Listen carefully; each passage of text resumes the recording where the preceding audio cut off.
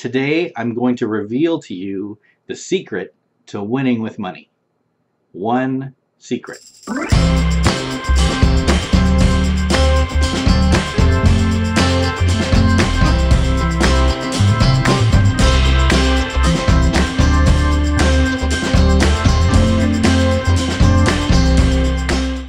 And that secret is spend less than you make.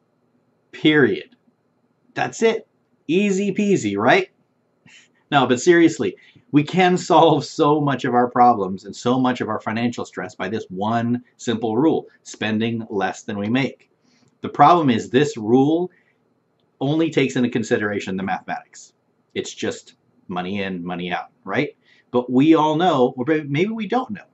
I'm here to tell you that money is not just about mathematics. It's about a spiritual and emotional and a mental change in us. Why is it then that we get caught up in buying a house and we pay too much? Or we go onto a car lot and we end up spending more than we were supposed to spend, that we went into there thinking that we were going to spend? Or why is it that we're going through the grocery store or a big box store or any other store and we see something and we're like, I want it, I gotta have it, that's so cool, that's awesome? It's because money is not just money. Money is not just math. There's an emotional, mental, spiritual side to money.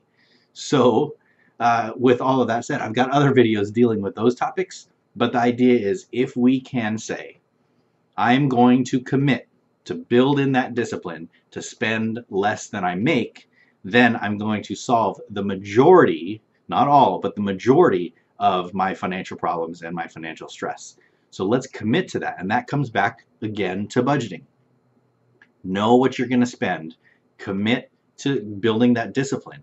And once we get that discipline in there as a regular thing, we're going to create a habit.